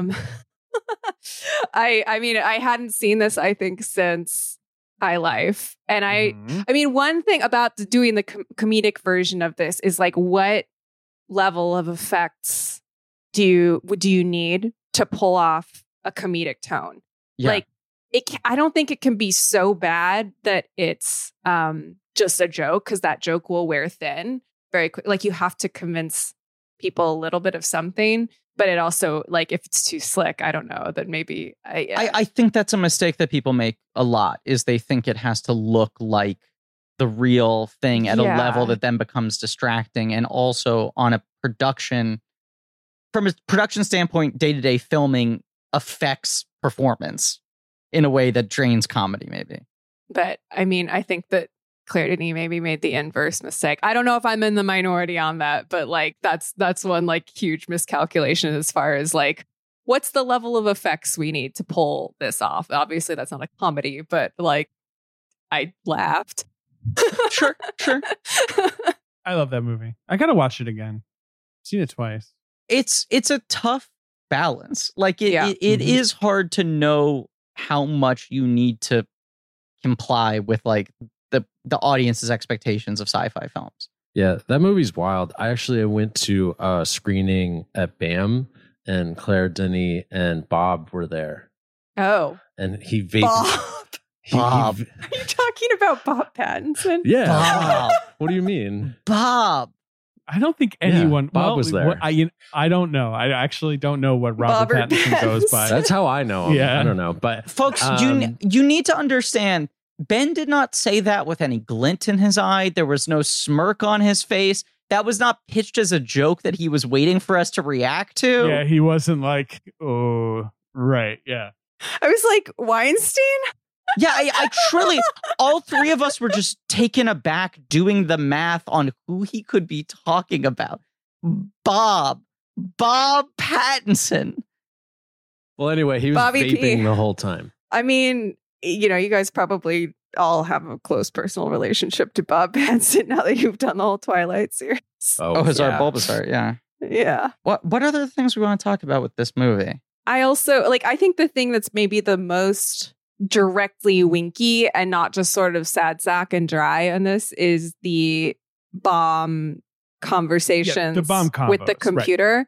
But I still love it. And I love whoever does the voice of the computer is just pitch perfect. It's so good. It's mostly Carpenter, right? Sorry, mostly O'Bannon is the bombs. Yeah, O'Bannon is credited with two separate names as Bomb 19 and Bomb 20, but it's O'Bannon. No, but I mean the computer, the main system of the woman's voice. Oh, the lady. Yeah, that's her name is Cookie Knapp. One of the all-time great names. Yeah, Cookie Knapp. Cookie Knapp. Oh man, we've all taken Cookie Naps. Knapp. And yes, she is the voice of the computer in this. And then most of her credits after this: World of Sexual Fantasy, assistant to director. Phantasm Comes Again, production assistant. Can't Buy Me Love, the Patrick Dempsey movie, studio teacher. Then she's like a studio teacher, but then she goes from being assistant on porny movies to being like on-set teacher to minor actors. And then on a movie called Bodies Rest in Motion, she's credited as welfare worker. Wow. Yeah, I'm reading her obituary. Yeah, she was an interior decorator at some point. She just turned into a teacher. She worked in a lot of movies that are not on her IMDb. Seems like she one of those should have people been who is Siri. Like I think her voice is so good. Siri. She should have been Siri. But on the subject of like incels and dudes in the 70s reading Playboy, getting into film school and stuff like that, and just the general and how that feeds the general tenor of this film. Like there's just something so, I mean, I know that like it's sort of groany or creaky to have like the sexy computer voice, but there's something so self-parodic about it in this instance, because it's just like these absolute foul humans who still have this like passive woman's voice that's like coddling them and like being like, are you sure you want to do that? And like and just like being the most pliant, pleasant kind of mommy voice in the ship to these absolute dirtbags. I don't know, it's very funny to me. I love it. I just want to connect these dots now because I just figured this out.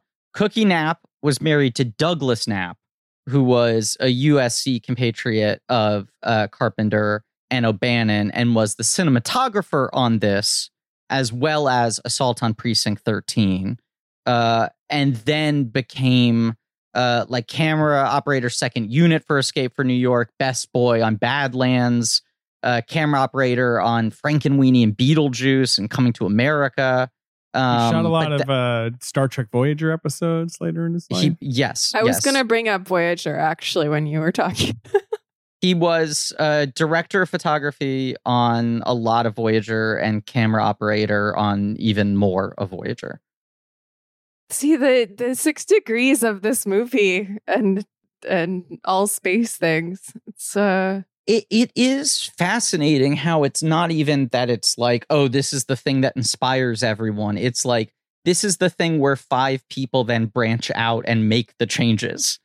Like, this is their dry run, and then they all go out and splinter off, and everyone takes their specialty and then, like, seeds it throughout the industry. But they also, like, in addition, obviously, to some other key players, like, kind of build what sci-fi looks like for the next several decades. Yes, yes.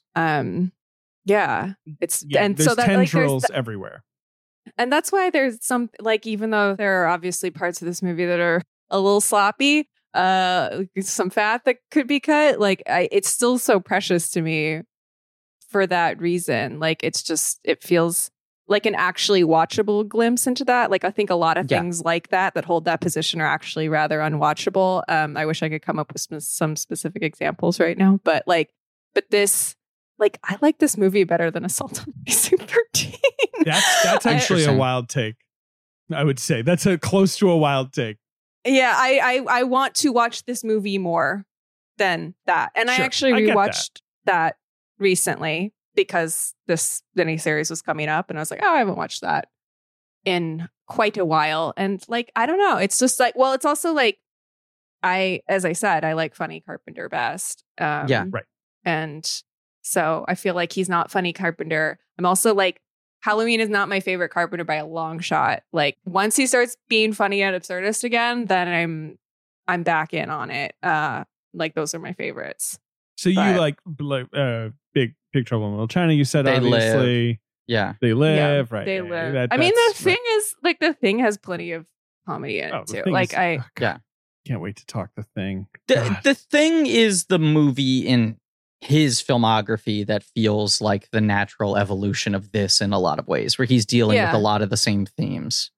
yeah, and also like another thing I was thinking, I was like, Kurt Russell feels like the perfection, the diamond like fusing Yes. of all the dudes in this movie. Yeah. Oh Yeah. yeah, like- absolutely. Like you could imagine a young Kurt Russell just being one of the dudes on the ship, like facial hair and everything. And it's that same tone. It's that same like that. Yeah, the like don't bother me like about the naming the star just feels like something that Russell could have delivered. Right, like the guys are all very good in this. We should also mention that Carpenter dubs over one of the guys. That Which one does he dub over?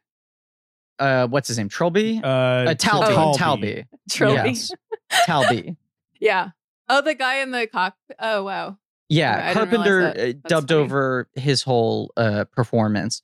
I mean, I imagine most of this was dubbed over anyway, but that, you know, like I'm going into it. But I'm the going movie, into- the movie has an interesting energy as a byproduct of the fact that it does not have any movie star juice in it.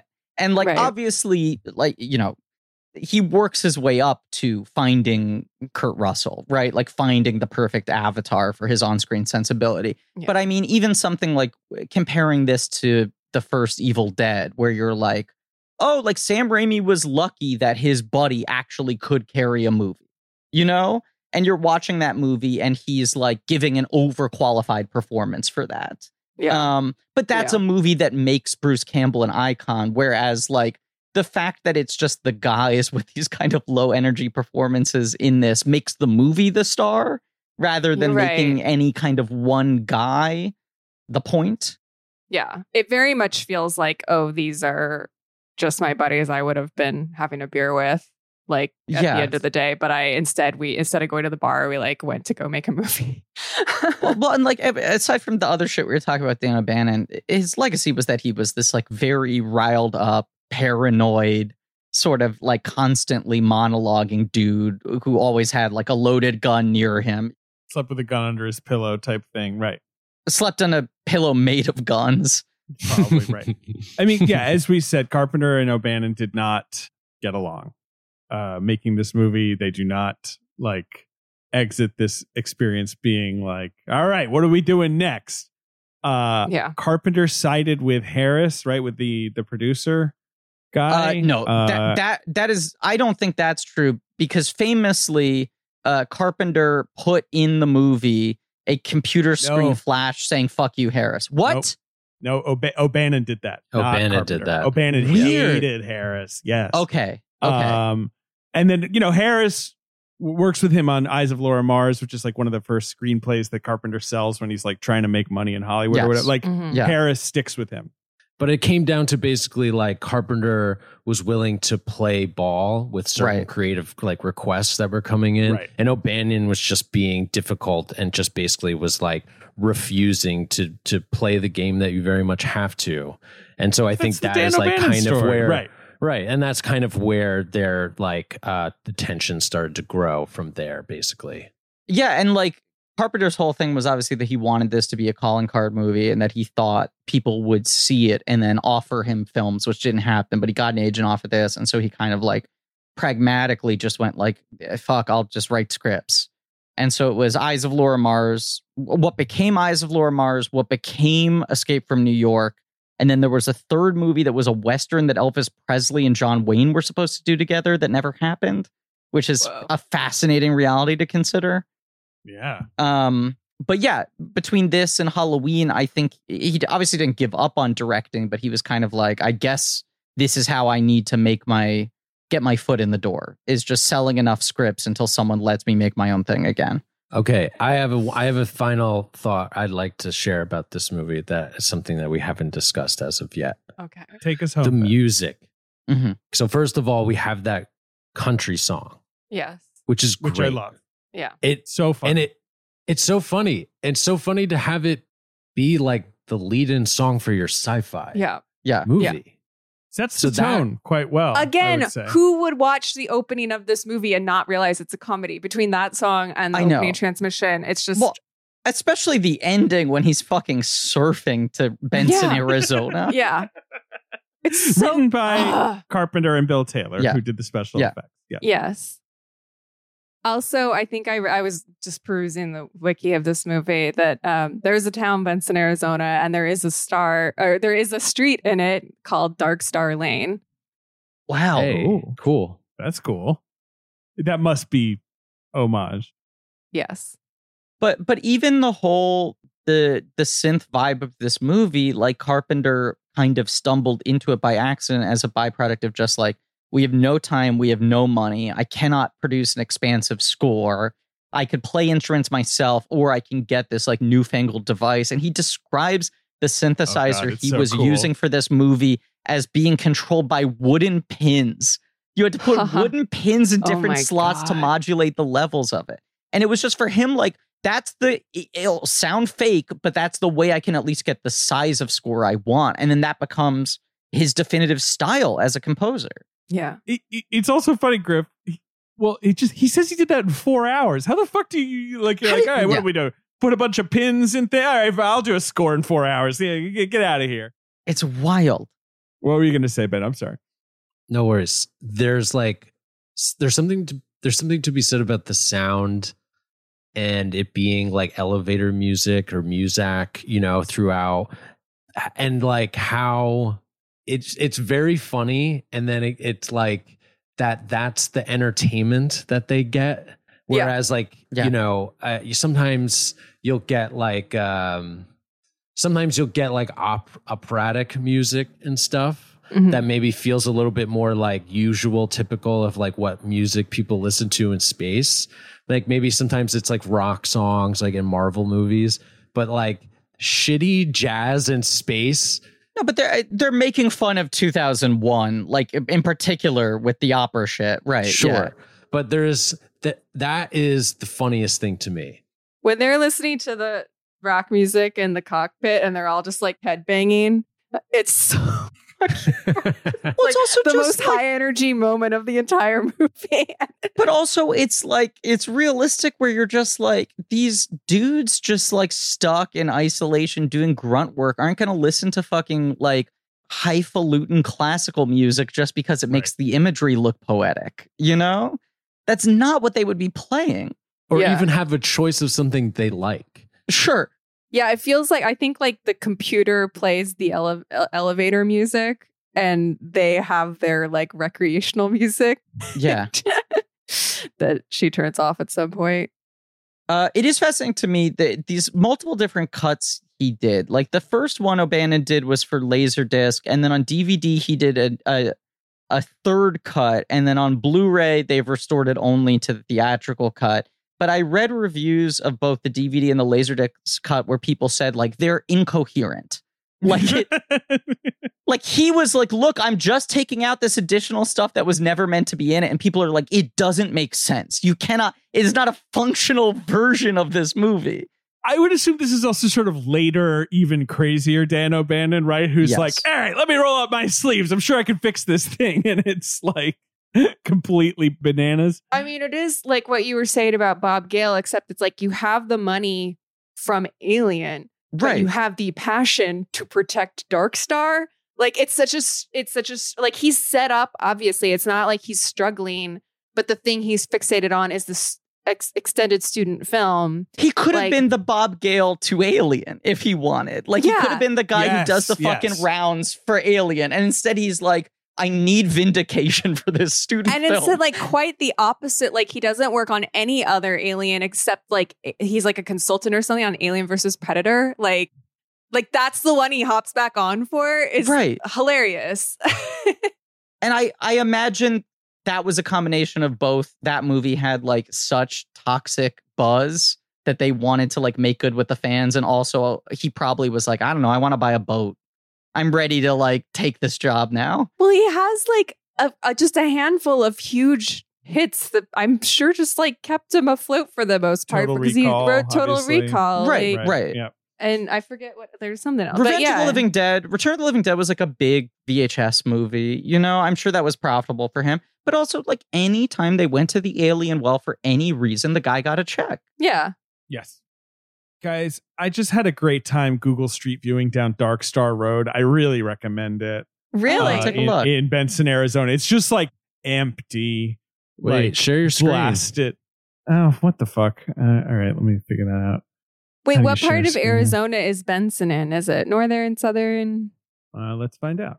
I have to zoom out here because, of course, I know so much about Arizona. It looks like it's southern. It's sort of probably like, you know, like 30 miles out of Tucson or something. Like it's near the border, near the Mexico border. Griff, do you want to get the lyrics and sing while we go on the street view? Do you want to do that? I don't know if the lyrics are findable, but I want to say a thing I was just thinking about. So I'm looking here, right? At Dark Star Road. Oh, All right. Okay. Wait. But let me. This is on the highway. It's greener than and I then- would expect. Wait. Here, I want to get. Oh, it's on this the is highway. 10. No, it's off the 10. So wait. It's off the 10. Okay. Here we go. So here's Dark Star All right. Road. well, Okay. Well, When you zoom in even more, it looks like there's like one property off of that road. That's I what think I so drove Griff, through Benson last summer. Yeah, I was trying to figure this out, Griff, because look here's there's a little line of mailboxes, right? oh, So wow. that presumes like there's some properties, because I was trying to think like, yeah, could we like, you know, get a compound on Dark Star Road? You know, like David, this is what I was going to suggest. We're starting to like look into getting, now that, you know, the pandemic is easing up, getting a studio, blank check offices where we can record the show. We were thinking, do we go downtown? Compound. Yeah. What if we just go fucking compound Benson, Arizona? go would true love Dan O'Bannon, have sleep to with have guns that. under our pillows. Yeah, Blank Check Productions on Dark Star Road in Benson, That would Arizona. be a killer address to have, though. Yeah. It Where would you're be. at It least would like be. you could maybe get a post office box on Dark Yeah. Star Road. Get mail forwarded from there or whatever. Like, look, is that a Yeah. person? No, that's just a weird plant, maybe. I don't Weird. know. This is turning into like a horror movie. Yeah, I was going gonna to say, like, we're gonna gonna find a zoom body in. on this. See something we don't like. I find a murder on Dark Star Road, and we're like, shit, when was this taken? Or we see like you standing on the side of the road, but your eyes are entirely white. It's like, wait, this is from 2023? I don't And then all of our understand. faces on the Zoom go blurry. Right. Anyway, pretty cool. Look, see, here's a property. there we go. Dark Star There Road. it is. Okay. Is it for sale? Yeah, This is 2016. Look at street easy. Beware of It's the like a dog. double wide. All you guys need is a nice little double wide on Dark Star Road, And if Benson, we're being Arizona. if we're being responsible, David, Blank Check Recording Studio should have a "Beware the Dog" sign on the door. Yeah, that's That's true. That's actually Bark, a bark, good point. woof, woof, woof. All right. Let's play the box office game. Unless, right, Griff, anything else you want to say? No, you pull up the box office game, and I'm going to try to figure out how much that house costs on Dark Star Road. Sure. I would hit up Zillow. maybe even if there was like a billboard.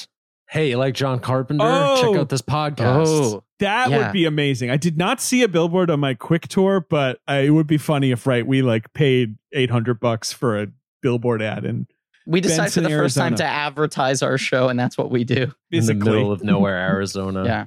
All right, Griffin, the box office for this, now that I have my magic Kindle book with the box office from every year ever, we're going to do Uh-huh. this Oh my film. God. Technically, it was released in Los Angeles on January 16th, 1975. So the box office for that weekend. So it's the, you know, kind of the tail end of Christmas 74 is what Mhm. we've got here.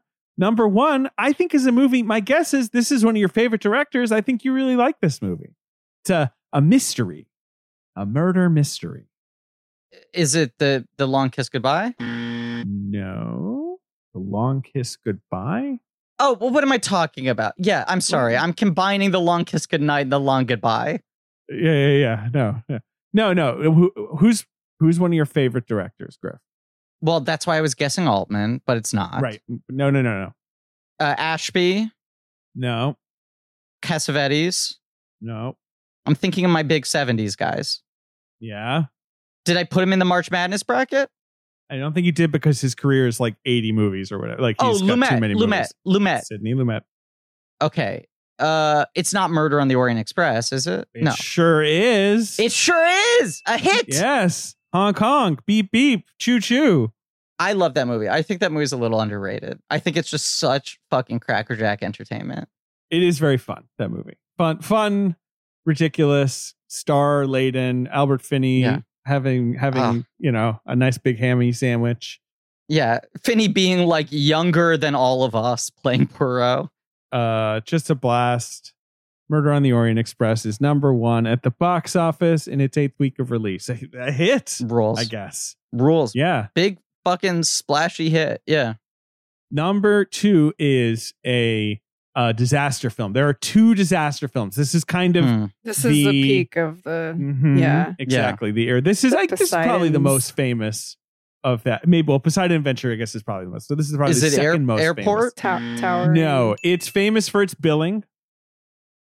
I think Emily guessed it. Towering Inferno. Towering Inferno. It's the Towering Inferno. Yes. Yeah. Which diagonal has the famous, billing.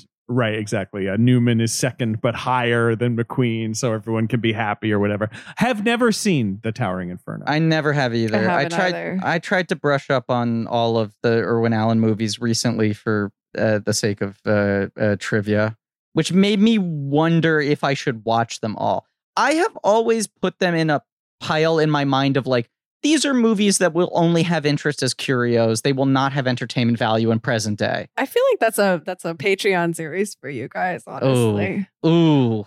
That would be super fun. That would also get me to watch them because I think I've only seen Poseidon Adventure. Irwin Allen movies. Well, here's the thing though, Griffin. It's 2 hours and 45 minutes long. That's the other thing. Like, these movies are like so like overstuffed. Right. Yeah, I know. It's just funny to think like pre-Star Wars, like, that's the sort of like Hollywood's like, well, what you need is you need like a building or a boat or a place, and it's on fire. Yeah, and we just load it up with stars. You need 20 actors between the age of 40 and 78. That's the thing as well. Like the Murder on the Orient Express, this movie and another movie, they have those posters where there's just this sort of Marvel Comics like box of faces. Yeah, like so many faces. That's what I was gonna say though. It feels like an interesting first swing at like the 4-quadrant entertainment that Marvel would become, where you just have like somebody for everybody in this cast of thousands and a bunch of spectacle, and it's long as hell. It's too long. And it just feels like the first run of that style of entertainment. Okay, so that's number 2. Number 3 is 1974's Best Picture. 1974's Best Picture is not Rocky. Rocky's 75, right? 76? Is it 76, I believe? Yeah. Okay, 74. Fuck, why am I not thinking about this? It's not French Connection? Nope. 75. 71. Yeah. Sorry, 71. Midnight Cowboy's 70. Is Friedkin even on your... Is that even possible? Oh, we've put him... He's the original blank check guy. Yeah, we've talked about him. Yeah. Okay. Sorcerer is like the original blank check. Not original, but yeah. Yeah. Okay, wait. Process of elimination. If I tell you something else about it, you'll just know what it is. If you tell me anything else about it, I'll know what it is. Pretty much. It's a big hit. It wins Best Picture. Mm-hmm. You can't tell me genre, right? Crime. Fuck, why am I not thinking of what this is? Because it's too obvious. Oh, it's The Godfather. You fucking dummy. No? Nope. That's 72. It's not The Godfather. It's not French Connection. What's another film about crime that won Best Picture? Here's a hint. It's really related to the film The Godfather. It's fucking moron. It's called The Godfather Part 2. Because my next clue would have been like I believe it's the first sequel to win, but then it's sort of like, well, right, you know what that is.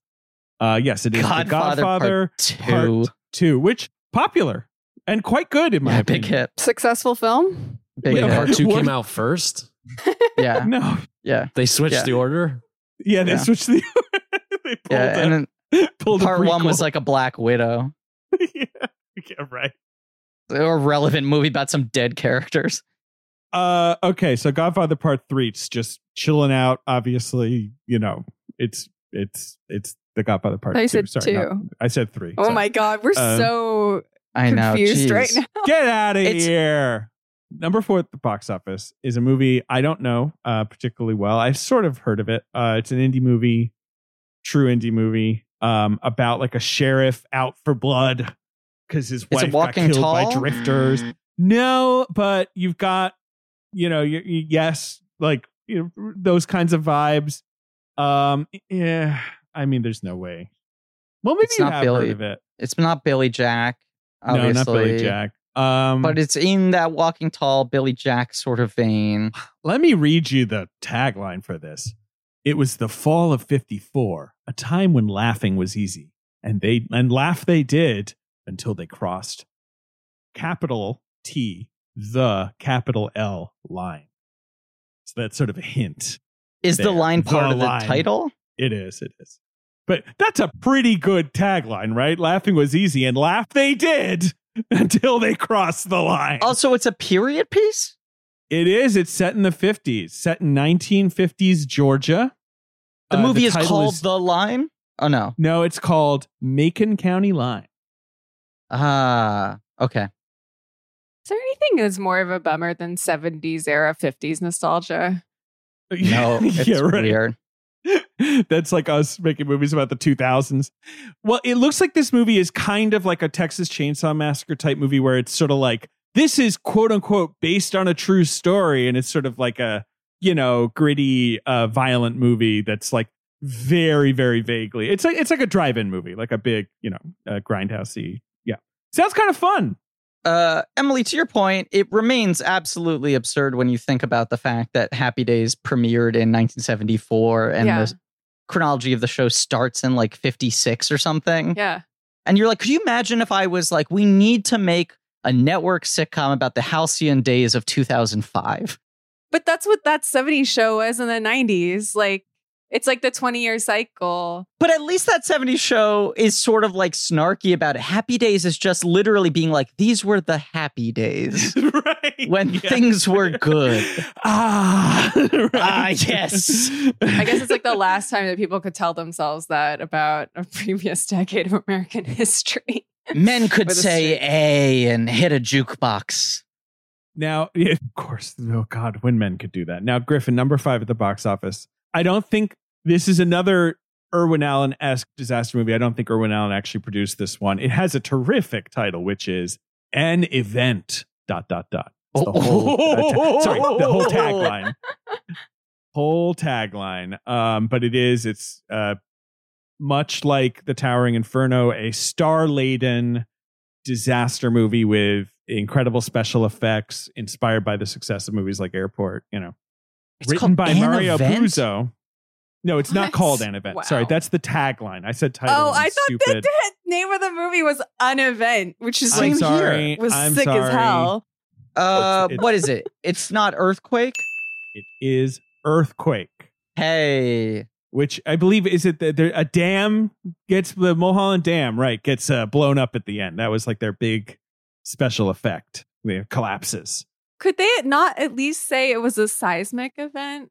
They should have said that. That's a good point. You got Charlton Heston, Ava Gardner, George Kennedy. It is wild how they were like, what, are you under 50? Yeah, the exit sign's over there. You're not in the cast of Earthquake. It's also wild that like Mario Puzo writes this fucking like supermarket bestseller book, right? And then gets like a credit for partially adapting his own book to what becomes one of the most beloved movies of all time, one of the most successful movies. And then the rest of his screenwriting career is Earthquake, The Godfather Part 2, Superman, Superman 2, Yep. The Cotton Club. Like done. Like it's so weird. Yeah, I mean, he's just like the king of hacks. You got to respect the guy. Yeah. I don't know. And yeah, like it was so weird that he wrote Superman. Did he I know he's not the only person. I guess there are 4 credited writers on Superman. Right. Yeah. I was going deep on Superman however long ago, and he was like the big blue chip writer they brought on apparently throughout most of his script because they'd written 1 and 2 at the same time. He got credit on both of them. Also, he fucking won 2 Oscars. even though I think, Coppola really fucking wrote those screenplays, it's like he got to take home 2 trophies. Apparently. Yeah, Tom Mankiewicz said Puzo's script was 550 pages long.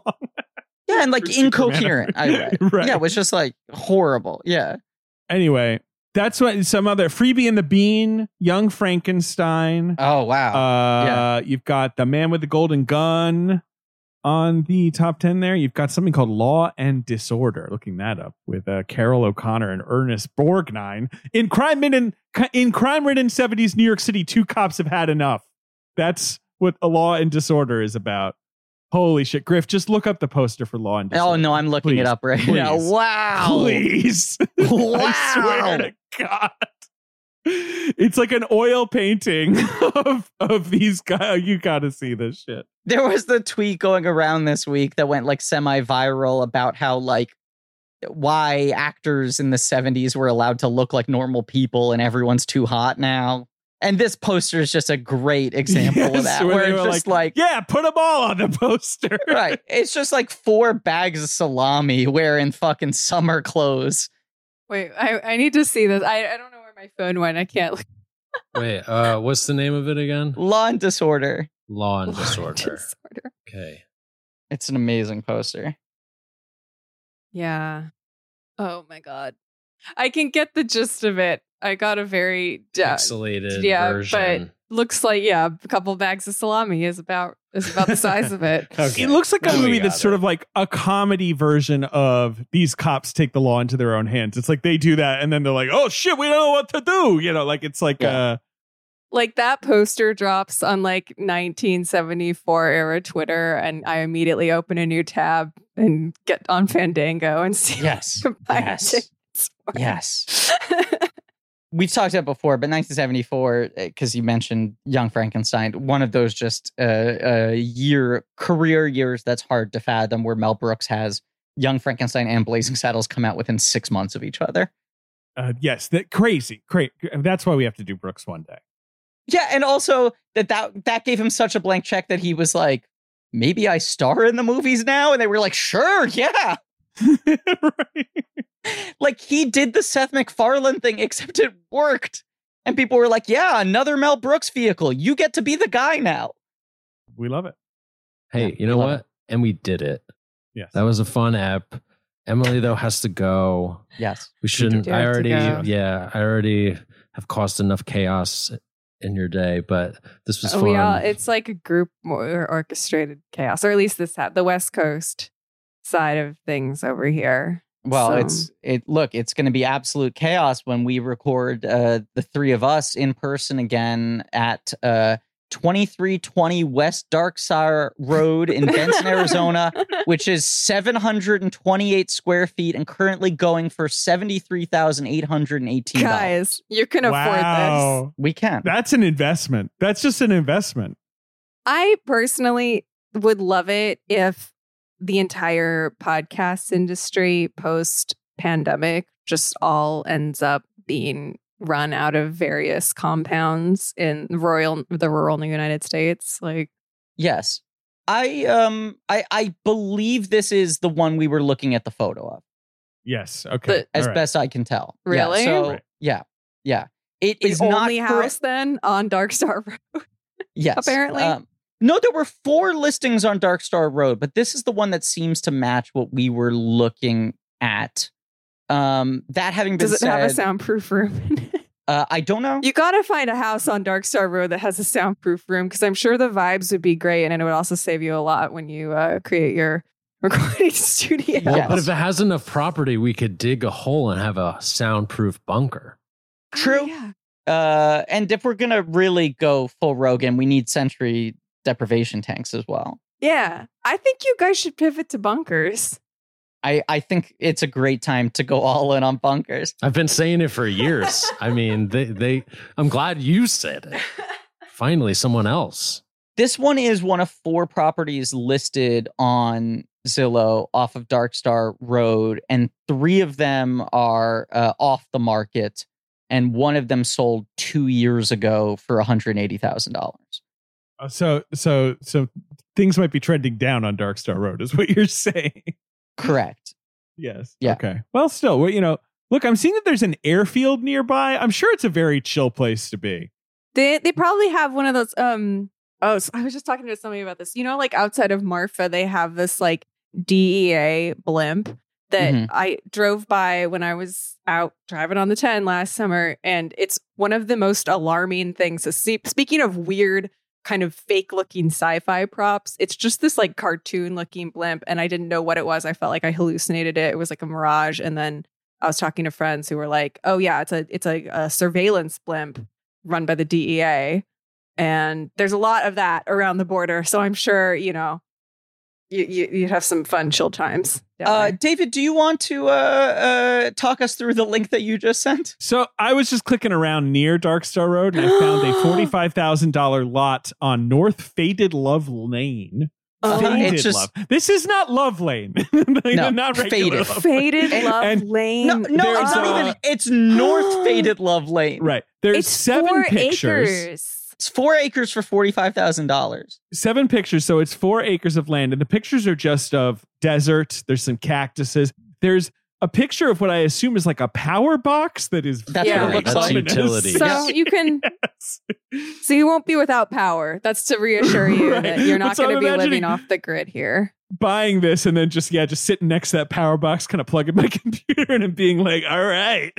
David, this is the perfect bunker spot. There's literally nothing built on this land. We just go down. You're right. That's Griff's like, okay, the roof, we're standing on it. We're going down, baby. All right. Perfect end to the episode. Nobody buy my property on Faded Love Lane. No. David's going to close out of this Zoom, and now I'm just imagining the conversation he's going to have with his wife trying to pitch her on Benson, Arizona. Right. God, no. Too hot for me. I need my rain. Also, we're going to get a blankie from Benson, Arizona, writing us a 15-page email. Oh my God. Being like Please, Faded though, I Love wanna Lane. hear. That's not where you want to be. You want to, you don't want to be on The Faded scene's Love Lane. dead You on wanna Faded Love. be- Right. I know you guys are probably joking, but here's some overly earnest advice that I wrote in the form of a novel. Emily, always a pleasure. Yeah, pleasure's all mine. Great to be back. Great to be in the room with at least part of the pod.